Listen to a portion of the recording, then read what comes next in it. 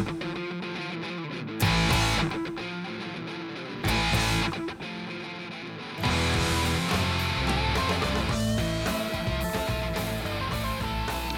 is the Arshir podcast, Gemara reading sheet notes 2, the Mishnah before the Gemara. Kol mitzvos habein al ha'av, all of the mitzvos of the son on the father, anashim chayavim, men are obligated, v'nashim peturos, and women are not obligated.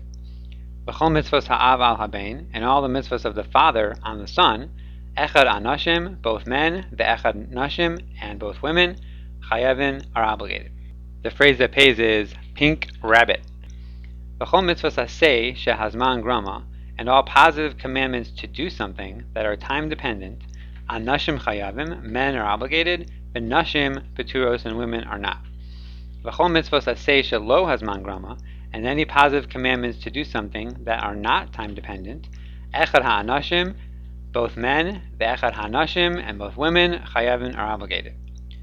V'chol mitzvos lo sa'aseh, and any commandments to not do something, bein shehazman grama, whether they are time dependent, bein shelo hazman grama, or they are not time dependent, echad ha'anashim, both men, ve'echad ha'anashim, and both women, chayavim, are obligated.